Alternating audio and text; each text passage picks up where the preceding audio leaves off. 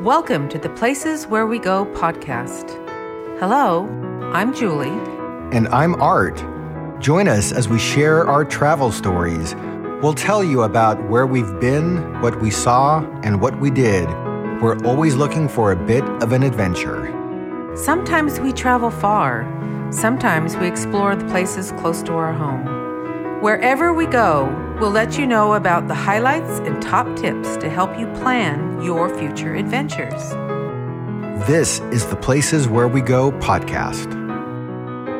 We are joined today with our guest, Mr. Rupert Gray. As a libel and copyright lawyer, Mr. Gray has represented national papers, politicians, bankers, celebrities, and explorers. He serves on the board of a number of frontline charities in the arts, education, photography, and marine exploration.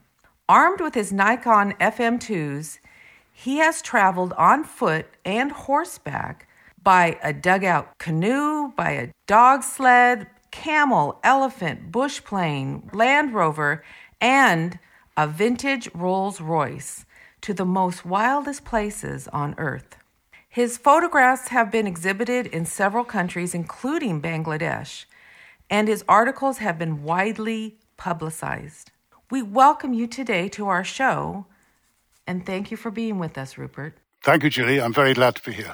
So, Rupert, we recently had a chance to read through your book, Homage to Bangladesh, and it immediately brought back memories of my first introduction to the country, which is when I was a youngster and listened to the benefit concert recording, Concert for Bangladesh by George Harrison and Friends. Fast forwarding to today, we have a new lens by which to view the country. Your book, for starters, has absolutely stunning black and white photographs. And the very first quote in the book grabbed me from Henri Cartier-Bresson, who said, "Just think of your camera as a flamethrower. It's a lot more effective than bullets." So let's dive into a discussion about Bangladesh. Tell us what prompted your first visit to the country. My wife, Jan, and I were traveling for about 6 months. We took our children around the world when they were 5, 8, and 11. This was 1992. And our last port of call was Bangladesh for no other reason than we had some very old friends who were working in one of the aid programs there, UNICEF, as I recall. And so we just said, let's join them on the way home without really knowing very much about Bangladesh.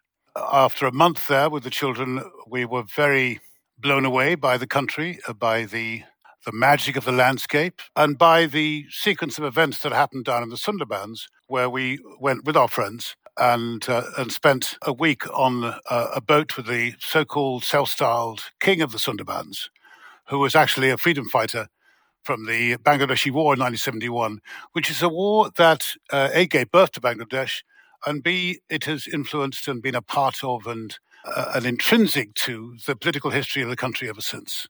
And there we were with one of the leaders of the freedom fighters during that war, hearing him with his election speeches. He was standing for parliament. And of course, it was all in Bangladesh. But we were with a photographer, Shahidul Alam, whose English was very fluent and is now a well-known figure in the human rights world. And so we became familiar with the history of Bangladesh sort of right from the start. When I say history, familiar with the framework of what contemporary Bangladesh was then and still is now. And that friendship with Shahidul was what drew me back when he started his photographic festival and his school of photography. And I, as a copyright lawyer and photographer, just got involved with that whole new landscape that Shahidul was creating and is still creating. Wow. What would you say on this trip that you've been on and the several others following that has been the most challenging aspect of Bangladesh? I think two things. Bangladesh is really well known. It's mainly known, at least in those days, certainly, for its poverty, for the floods, the famines, the desperation of their lives.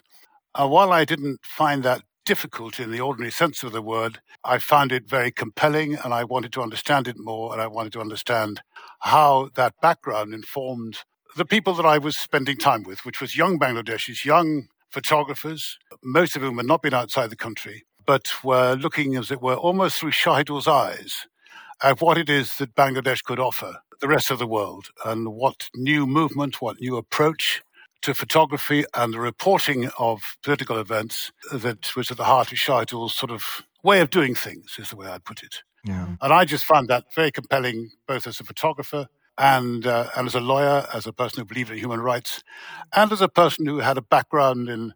I grew up in the shadow of the British Empire. Bangladesh, of course, was a part of that. My father was there during the war. And all of that came together in a sort of, wow, this is really compelling. I want to understand this, and I want to, so far as I can, as an outsider, be a part of it. So one question I have, and this is something we experience sometimes when we travel, is in going to new places where you experience new cultures, different people, you can oftentimes come across aspects of life that collide with your personal understanding of the world.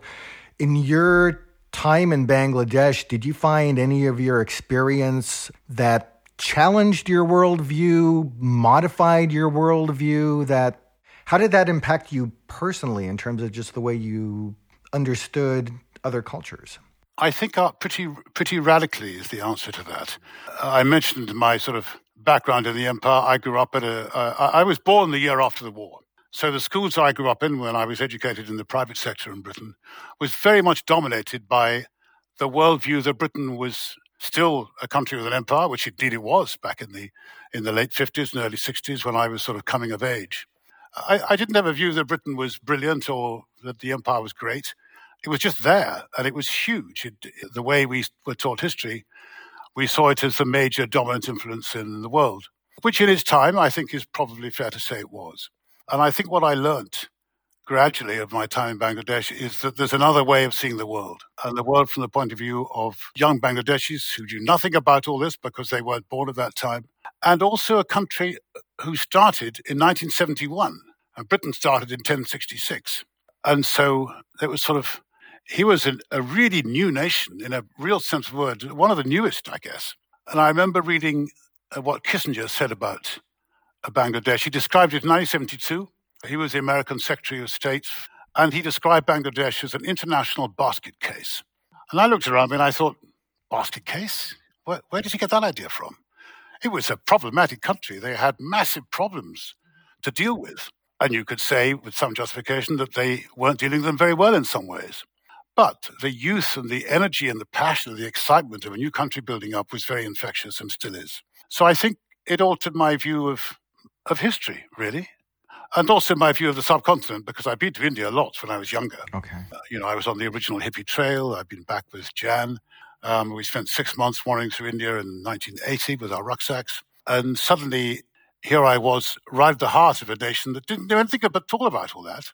They were just young, and they wanted to play their part in the way the world was reporting Bangladesh and the way the world was being reported in Bangladesh. And that was just very, very exciting and sort of full of moments of, okay, I see, there's a different way of looking at things. In your book, the pictures that depicted you with your family, especially your children, really caught me. What was that experience like for them at such a young age, and has it continued to affect their outlook on different cultures? The answer to that is yes, it has, the last part of the question. Not just in different cultures, but in the way I think that they've lived their lives. Mm-hmm. And I got two sort of particular responses. One is that some years later, I had an exhibition in Kristiansand in Norway, a photographic exhibition. And I included some of the pictures that are in the book of Bangladesh. I mean, many others as well, but they were there. And I invited them to do the captions with no help from me. This is when they were, this was 2007 or 8. So we're 20 years on. They're now adults earning their living in their different fields. And I said, write the captions as you remember that scene. And they were familiar with the images because they've been around as black and white prints lying about at home. And I have a darkroom here. And they wrote all the captions. And the one they wrote about, there's a picture in the book of a man with a child with very thin legs. He's smiling down at the child. And it's a visible testament to poverty and the love of a father to his child in the context of being very poor. No different, actually, from being very rich, but it's a rather different framework. And what she said about that, whichever one wrote the caption, I forget which one it was now, that in order to come to terms with the poverty, they came to us and said, Dad, we want some money, Dad and Mum, we want to give some money to these people with no money. And we're talking about pretty desperate people, some of whom had been deformed in the way that tragically does happen in the subcontinent. And they said, we will decide who deserves most. And we left them to it. We were around. We obviously didn't let them out in that kind of situation, let them away from us. But they decided where the priorities were according to their perceptions of poverty. And I'm not saying that was right or wrong on their part, but what was interesting was that that's what they remembered, that they had to deal with those issues very directly and very personally. And that's what they remembered. That's what went in the caption. And indeed, I touched on that in a very brief way in the caption under that photograph in the book. Yeah.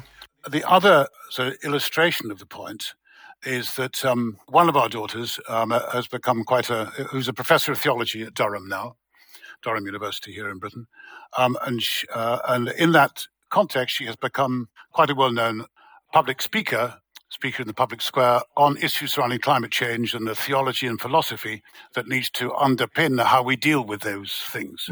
What it is about our values that has failed to deal with it so far. Climate change, and poverty as well, but her brief is climate change.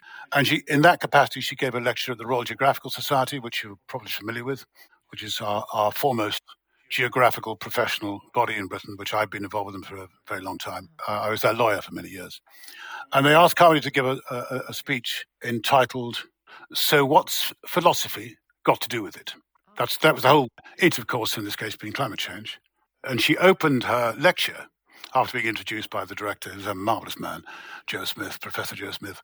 And she used the picture, not funny, one of the Bangladeshi pictures was used, but the picture that came up first was one of which is not in the book, of her as a child of 2 walking down a mud track road in Borneo, surrounded by a totally destroyed rainforest, just flattened in the way that happens with the big logging. It's a picture of devastation, in the middle of which is this tiny child, almost stumbling as tiny children do, down this mud road with rocks and broken trees.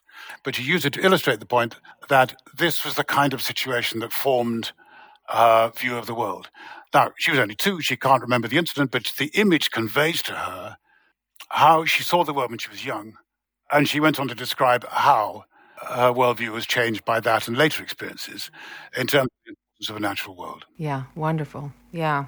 I could generalize lots about that question, but I think those 2 points are a clear illustration of the reality of the impact that early experiences make on a child's life. Yes.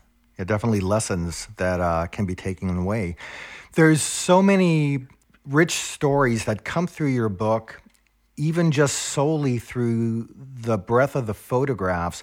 There's one section of the book that I did want to read just a paragraph. So there's a section that talks about Victory Day in December 16th, 1971, in which the book states, 93,000 Pakistani troops surrendered to the Bangladeshi Liberation Forces. It was and remains the largest surrender of armed forces since the Second World War. The war was one of the most violent of the 20th century. Among the Western photographers who covered the war was a young David Burnett, now one of the world's most respected photojournalists.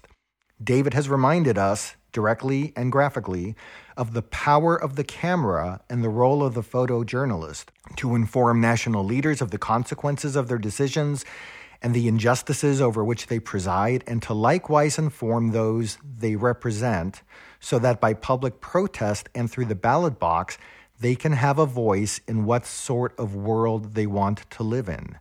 So reflecting on that part of the book, how has the power of photography influenced culture and change in Bangladesh? The photographs of the 71 war is a complicated story. They are politically very, very powerful in almost a party political framework.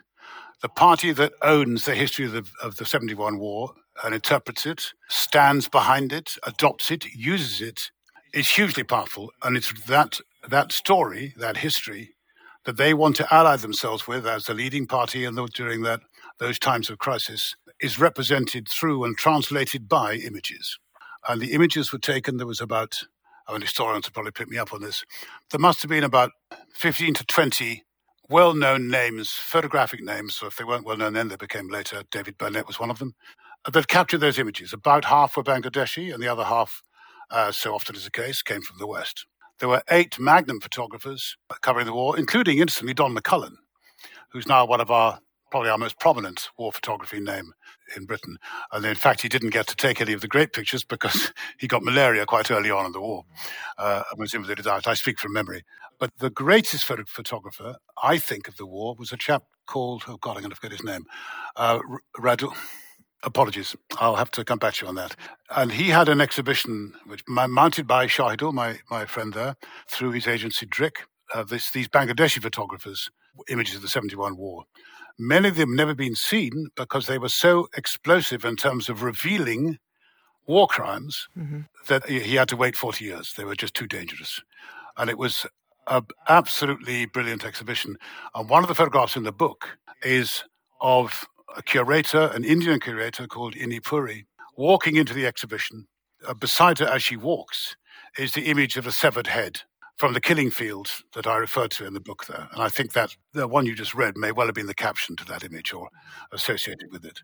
And so the power of those images is still very much alive today. And if you look back on so much of the photographs of war in the 20th century, they've changed the landscape. Take the Nick Ute's photograph of the Vietnamese girl child screaming down the road with napalm on her back, stark naked. Yeah.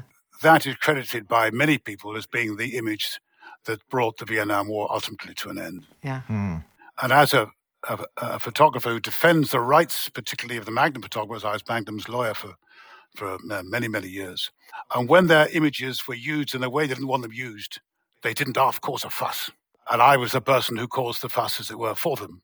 People like Jones Griffiths, for example, Mark Raboud.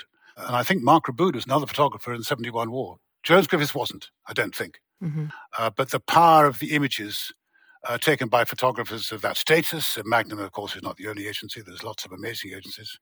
It was founded by Cartier-Bresson, as you probably know. And I think they've had an immense impact on the way we see history, and that in turn has an impact on the way we see the future. Yeah. You've mentioned several times your friend Shahidul Alam, and that's an individual who spent 101 days in jail for criticizing the Bangladeshi government, ultimately freed after international protests, became Time Magazine's Person of the Year in 2018, and upon that event, the magazine's headline read, "Journalism is under threat. Inside is a journalist's dangerous journey from photographer to prisoner." Can you reflect on the challenges faced by photographers who seek to uncover truths as they see them through their lens? Very much so. I mean, this is the story of photography worldwide, actually, with the story of reportage photography in the context of conflict. And many photographers have disappeared, have been killed outright. Shahidul's been shot at 2 or 3 times. And that night he was abducted. A lot of us thought we won't be seeing him again.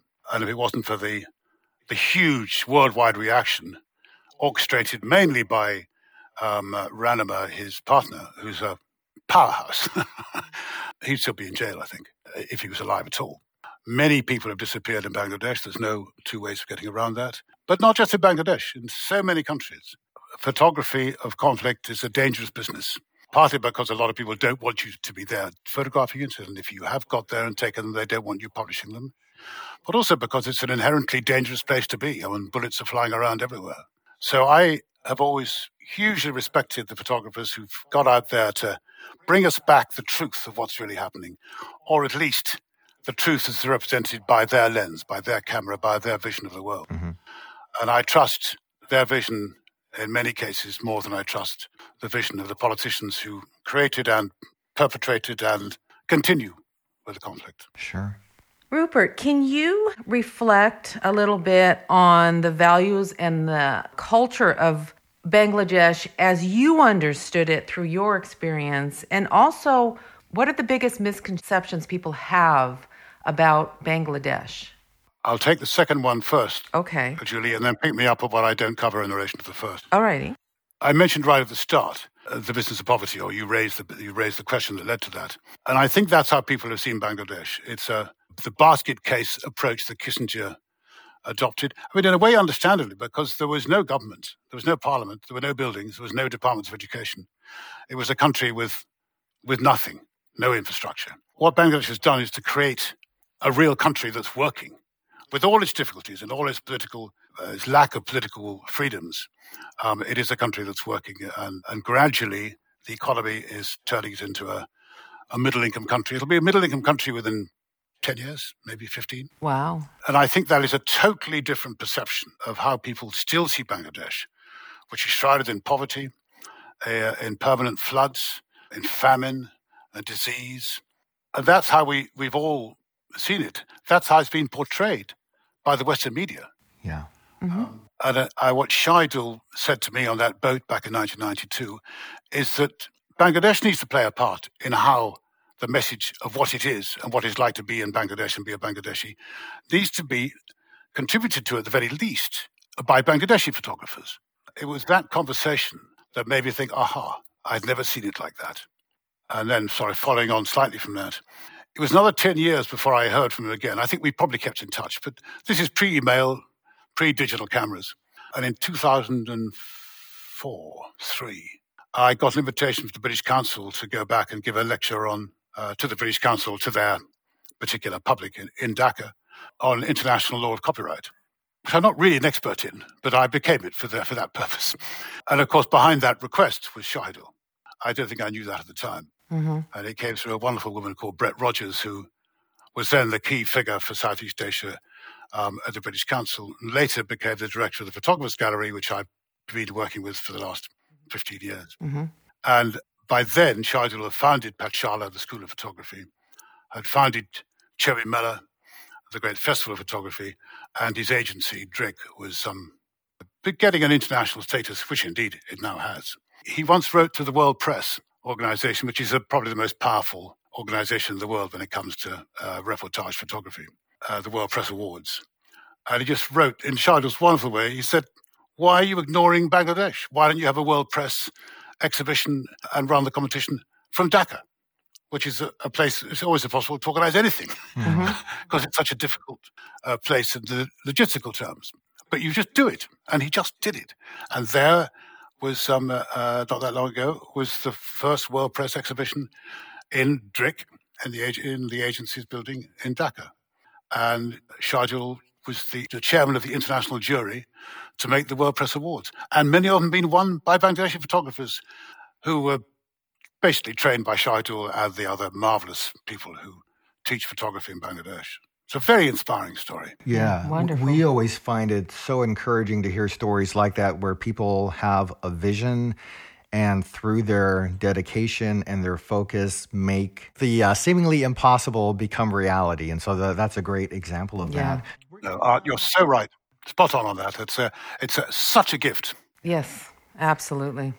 At this juncture, we spent a little bit of time speaking about the history of Bangladesh, the experiences that you had that influenced the photographs in your book. We'd like to now shift a little bit into I'm going to call it travel aspects about Bangladesh. So as we are a travel podcast, we want to get into that lens a little bit. And why don't we start with one of the things that most people experience when they travel to a new place, and that would be the cuisine and the food culture. So tell us a little bit about how that experience was for you. It's another country, another cuisine. And if you go with expectations of having what you normally have, you're probably not going to the right country.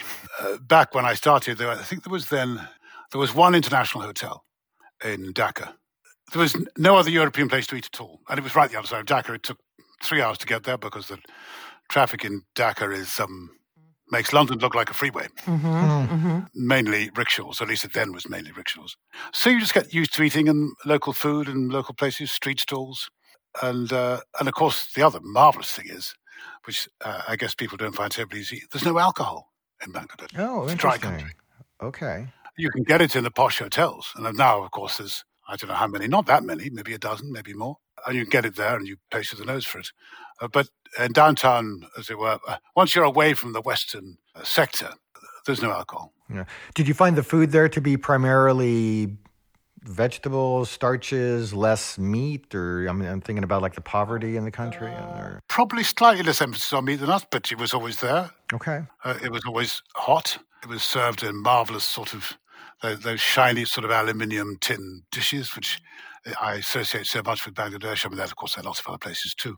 And my favorite time is always breakfast, partly because I love a good chili omelette. And oftentimes there's one place I always stay, which is a real local place where photographers and Europeans working in the aid programs tend to gather. And it's also a gathering place for Bangladeshis because the garden is a place where you meet.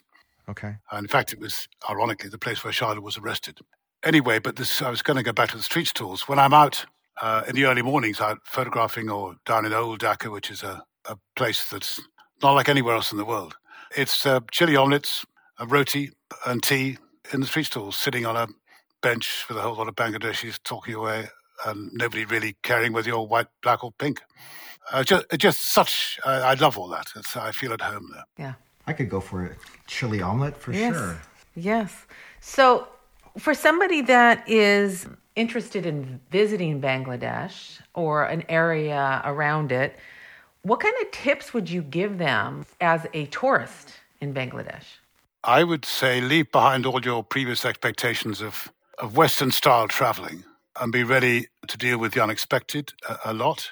I advise them to travel by rickshaw because that's the way you meet the local people. It looks pretty risky. Perhaps it is a bit risky, but I wouldn't travel any other way. I mean, occasionally you need a cab if you're going a long way. I'd advise getting onto the rivers, the riverboats down the Buriganga, take you down to the Sundarbans. I've been up to the north of Sylhet a few times. There's some good walking up there. But once you're out of Dhaka, you tend to be in the Western framework. And there's nothing wrong with it. There's some marvelous places to stay. But for me, it's the rickshaws and the street stalls of Old Dhaka, where the magic is, and the marketplaces, and the bicycle repair shops, and the little independent traders still hanging about in forgotten corners of ruined palaces, making whatever they're making. You just feel that real life is going on there. My guess is it's changing fast. Mm-hmm. Mm. And I think if you want to experience what the subcontinent, to get a slight flavor of what it was like back in the early 20th century, Bangladesh is the place to go. I imagine that the country of Bangladesh is not a place that shows up on most tourist lists of places that they think of as a destination. Given your experience in the country, your time there, your travel there, what would you say to somebody to have them think about a reason why they might want to go to Bangladesh? It's an exceptionally beautiful landscape, and I say that because most people tend to see flat landscapes as less interesting than mountainous landscapes. And indeed, I've always been of that persuasion myself, as a matter of fact. But there is something about the flat landscape of Bangladesh and its colours and its huge skies, which appealed to me more than I expected, because I've always been a bit of a mountain man. And it's a silly thing to say because everybody says it about everywhere they go. But I've always found the Bangladeshis to be so open and friendly to strangers. That's so true in so many parts of the world, even in Britain sometimes. Yes. Mm-hmm. So I don't say that it's in any way exceptional, but it is that nonetheless. And to me, traveling by river has always had a magic to it. And I think if I was young now and I wanted to have an adventure, I think I'd get to the Buriganga, find a young chap with a boat and see how far you get. Yeah. One of the dreams I always had was, there's a good friend of mine who has a wonderful resort, as he calls it, in near Sylhet, just by the border, just under the Megalayan hills. They sweep down onto his land and his resort there. And he and I hatched a plot he has several boats, to sail from Sylhet to Dhaka in the monsoon season. You can almost go in a straight line because everywhere's flooded. And I just thought that would be so romantic. But so far it hasn't happened. Okay. So you're talking about some of the dreams that you've had. Is there other places that you haven't been to that you dream to visit? I think probably, Julie, it's the places I want to go back to that I now dream about. And that's partly a function of being the rather advanced age that I now am. But it's also a function of I know where the good places are. And because I've only got X years left, I want to be certain I'm going to go to the good places. And I know what I've not seen in the good places. Mm-hmm. So, for example, taking Bangladesh, there's a wonderful old ruined Zamindar palace in the heart of Old Dhaka, which has been the meeting place for intellectuals and artists and poets, of which there are many of in Bangladesh because it's such an ancient culture. And it's where historically they've gathered, and it serves very good Bangladeshi food in the said aluminium tin mugs and plates. And There's dirt floors, and they've got little bedrooms up on ancient balconies. And I just want to go back there and write for a month and slip out to the street stalls whenever I want a cup of tea. Sounds wonderful. So that'd be Bangladesh. Canada's very high on my list, the west coast of Canada. I've been there many times. I worked there when I was younger.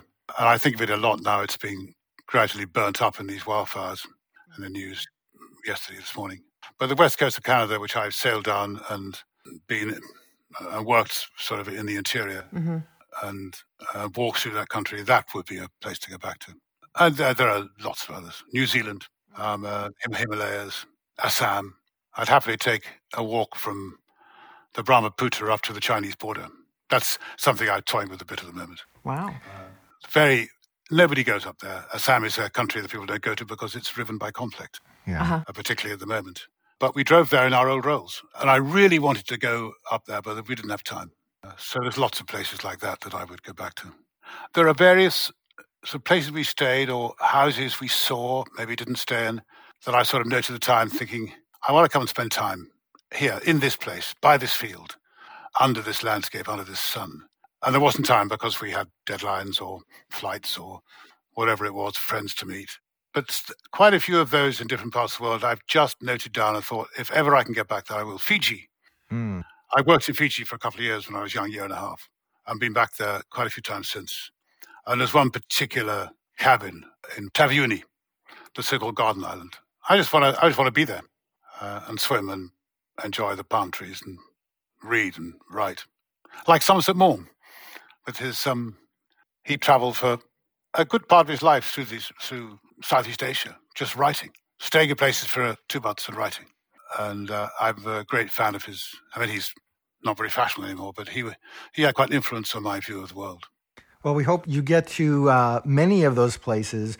We have not been to Bangladesh, but in going through your book, and especially looking at and I can't stress to the listeners enough how stunning the photographs are.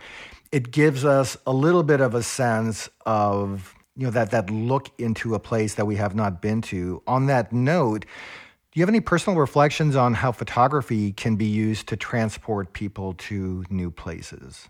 Oh, that's a very good question. How it can be used? I'm tempted to say that one of my problems with photography in the digital age is that it is so prolific and so, I was going to say overdone, but I'll overuse, and I don't really mean that. It doesn't have about it that sense, to me, that sense of place that the analog photographs that you tend to find in old archives. I've struggled to pin down why. And it's something to do with the fact that with a digital camera, you can just take 500 photographs. One of them's bound to be good. You're never going to have time to look at them all. They all eventually get lost in some digital lost world that happens up in the sky. And unless you take it seriously, what it is that says what you feel about a place or feel about that scene or that person, then there's no point in having taken them in the first place. And I found that particularly selecting the photographs for this book. I never counted them up. I probably had 30,000 images from Bangladesh taken over 30 years. Wow. And I knew there was not going to be room for more than 80. And they're all sitting there as negatives. I mean, I got some prints that I had made in my darkroom at the time, but I didn't necessarily choose the best ones. I didn't in those days have a very good device for deciding which were the best ones. And there's no time to look at every single one through the darkroom lens. So this time I started again. And I thought long and hard about what it is a photograph said that mattered to a viewer, or possibly just mattered to me, and therefore, with luck, to the viewer. And it gradually became clear to me that you had to look carefully at what an image said, what it conveyed, why that image makes you say, oh God, I wish I'd been there. I want to go back there. I want to meet that person. I want to understand why that person looks at that person in this way. And I think if photography is going to be a force for good, the process of editing, let alone the process of taking, needs to be approached with real care and consideration as to what it is you're trying to say. And does the photograph say it? Yeah. And if it doesn't, move on to the next one. Yeah. And that's one of the reflections I think I have when looking at the photographs in your book is almost to a photograph, they each made us stop and pause and ask ourselves, what is the photo saying? Because it wasn't just a collection of a random assortment of 1,000 photos that somebody took on a digital camera. Yeah, we weren't flipping through and just moving on. It was like we would stop and take a look at photos that caught us.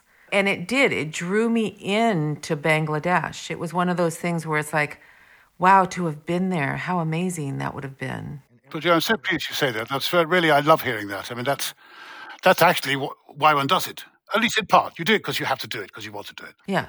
But you also do it for others. And of course, in the process of, it's so interesting you say that.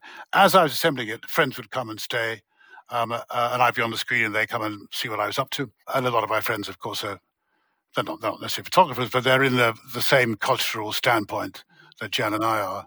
And to get their reaction to the ones I'd chosen was so interesting. And some would say, why bother with that one? That doesn't say anything. And then I think, well, maybe I need to look at that. And actually, maybe I don't agree. So it's in the book. And maybe I thought, okay, let's see if I can find something that says it better. And the process was so exciting.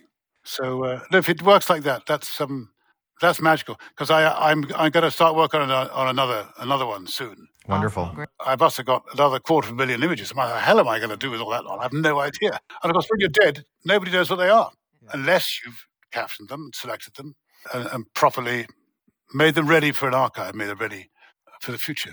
It's interesting because I think in this digital photography age that we live in, perhaps one of the things that makes your photographs stand out is they were not taken in the modern medium. You use black and white. You used film. And I think sometimes, when artists use an analog methodology versus our digital methodologies, it modifies the approach of the product of the art. Again, so much richness with your photographs. Can you just give us a little bit of an overview of your equipment, your camera, your lenses, and why you choose to shoot in black and white? Thank you. That's another good question. Why black and white? The word that springs to mind is discipline. There's something about black and white. You don't have the luxury of color to add to the power of the image. You only have two colors, or at least many shades of two colors. And I quite like that. I think I was influenced by the photographs that made an impact on my landscape. And I realized quite early, of course, I started off like all young men and women in 1960. Was, of course, you had color film. I mean, why wouldn't you? With those old wonderful Duoflex cameras. And a lot of my sort of early young person photographs are all little 2-inch square prints in rather faded color. They have their own appeal, actually. But it was when I got, the first time I used black and white, I wish I could remember now what trick it did, was in Australia. And I was working out in the Great Sandy Desert on an oil crew. God, I'm embarrassed to say that now. And for some reason, I took black and white. Maybe I couldn't get any color. I can't remember now. But funny, one just flash up my screen now on my rolling desktop. And I photographed all these wild characters in the Great Sandy Desert. We've been there for 3 months, men only, 30 of us, in this tent, 600 miles from the nearest other human being. They're so great pictures. I mean, they're not very good quality, but the atmosphere they create. And I realized, I think after that, the black and white was something I was going to be wedded to. So that's the black and white answer. In terms of equipment, I'll come back to the first part of your question. Ever since 1982, I've worked with FM2s. And they were given to me by Keith Johnson Photographic, who were then the big player in the camera retail market, because I was going to photograph an expedition to put up a cross to the explorer who died in Greenland in 1932, 50 years before. And it was a bunch of young, international crew actually, but it was the British Schools Exploring Society. And they wanted me to teach photography to the youngsters and to be the expedition photographer. And so Keith Johnson gave me these two cameras. And they gave me 3 lenses, a 135, an 85, and a 50. I realized early on that what I really wanted was a 28, so I went and bought a 28mm lens. To an ordinary 28mm lens. And I gradually came to realize that the 135 was, I didn't use it very much. I'm not a wildlife photographer particularly. I've done it, but it's not something I major in. There's too many other good ones around. Mm-hmm. And so I now go standardly out with my 85 and my 28. And if I've only got with a camera for each one, and sometimes a third body to have a different speed of film. And if I can only take one camera, it's a 28mm. Okay. That is the ultimate lens. And still film-based? Oh, yes. I have a digital, which I've got quite a good digital. Most of my friends said, you've got to get a really good digital camera. You're a good photographer. How could you not? And I thought, okay, I'll go and buy one. And I did. And after I figured out how to work it, which took me about a year, and even then it still sort of went wrong. And I thought, God, what do I do next? And I just suddenly thought, why am I doing this? And I went back to film. And I still use my digital. I have one in this house and one in our other house, 100 yards away. So there's one camera everywhere just in case I need it quick. Perfect. And so that's the equipment story. I used a motor drive when I covered the Iditarod dog race in Alaska once. And that was a bit of a pain in the arse. I guess it must have taken some good pictures, but I didn't particularly enjoy it. And I just like the idea of the discipline of, you've got 36 frames, don't waste a single one. Mm-hmm. Yep. And I think right there, maybe that's one of the things that makes a big difference between the analog world and the digital world. In the digital world, yeah, you can do whatever you want, doesn't matter. But when you're limited to 36 shots and they cost money, you need to think about it. Yeah. No, you're spot on. Spot on. So, Rupert, we so enjoy talking to you. Your life has been so interesting, and you even had some films that you were in that we noticed that you did in back in '79. You were in the Blue Lagoon.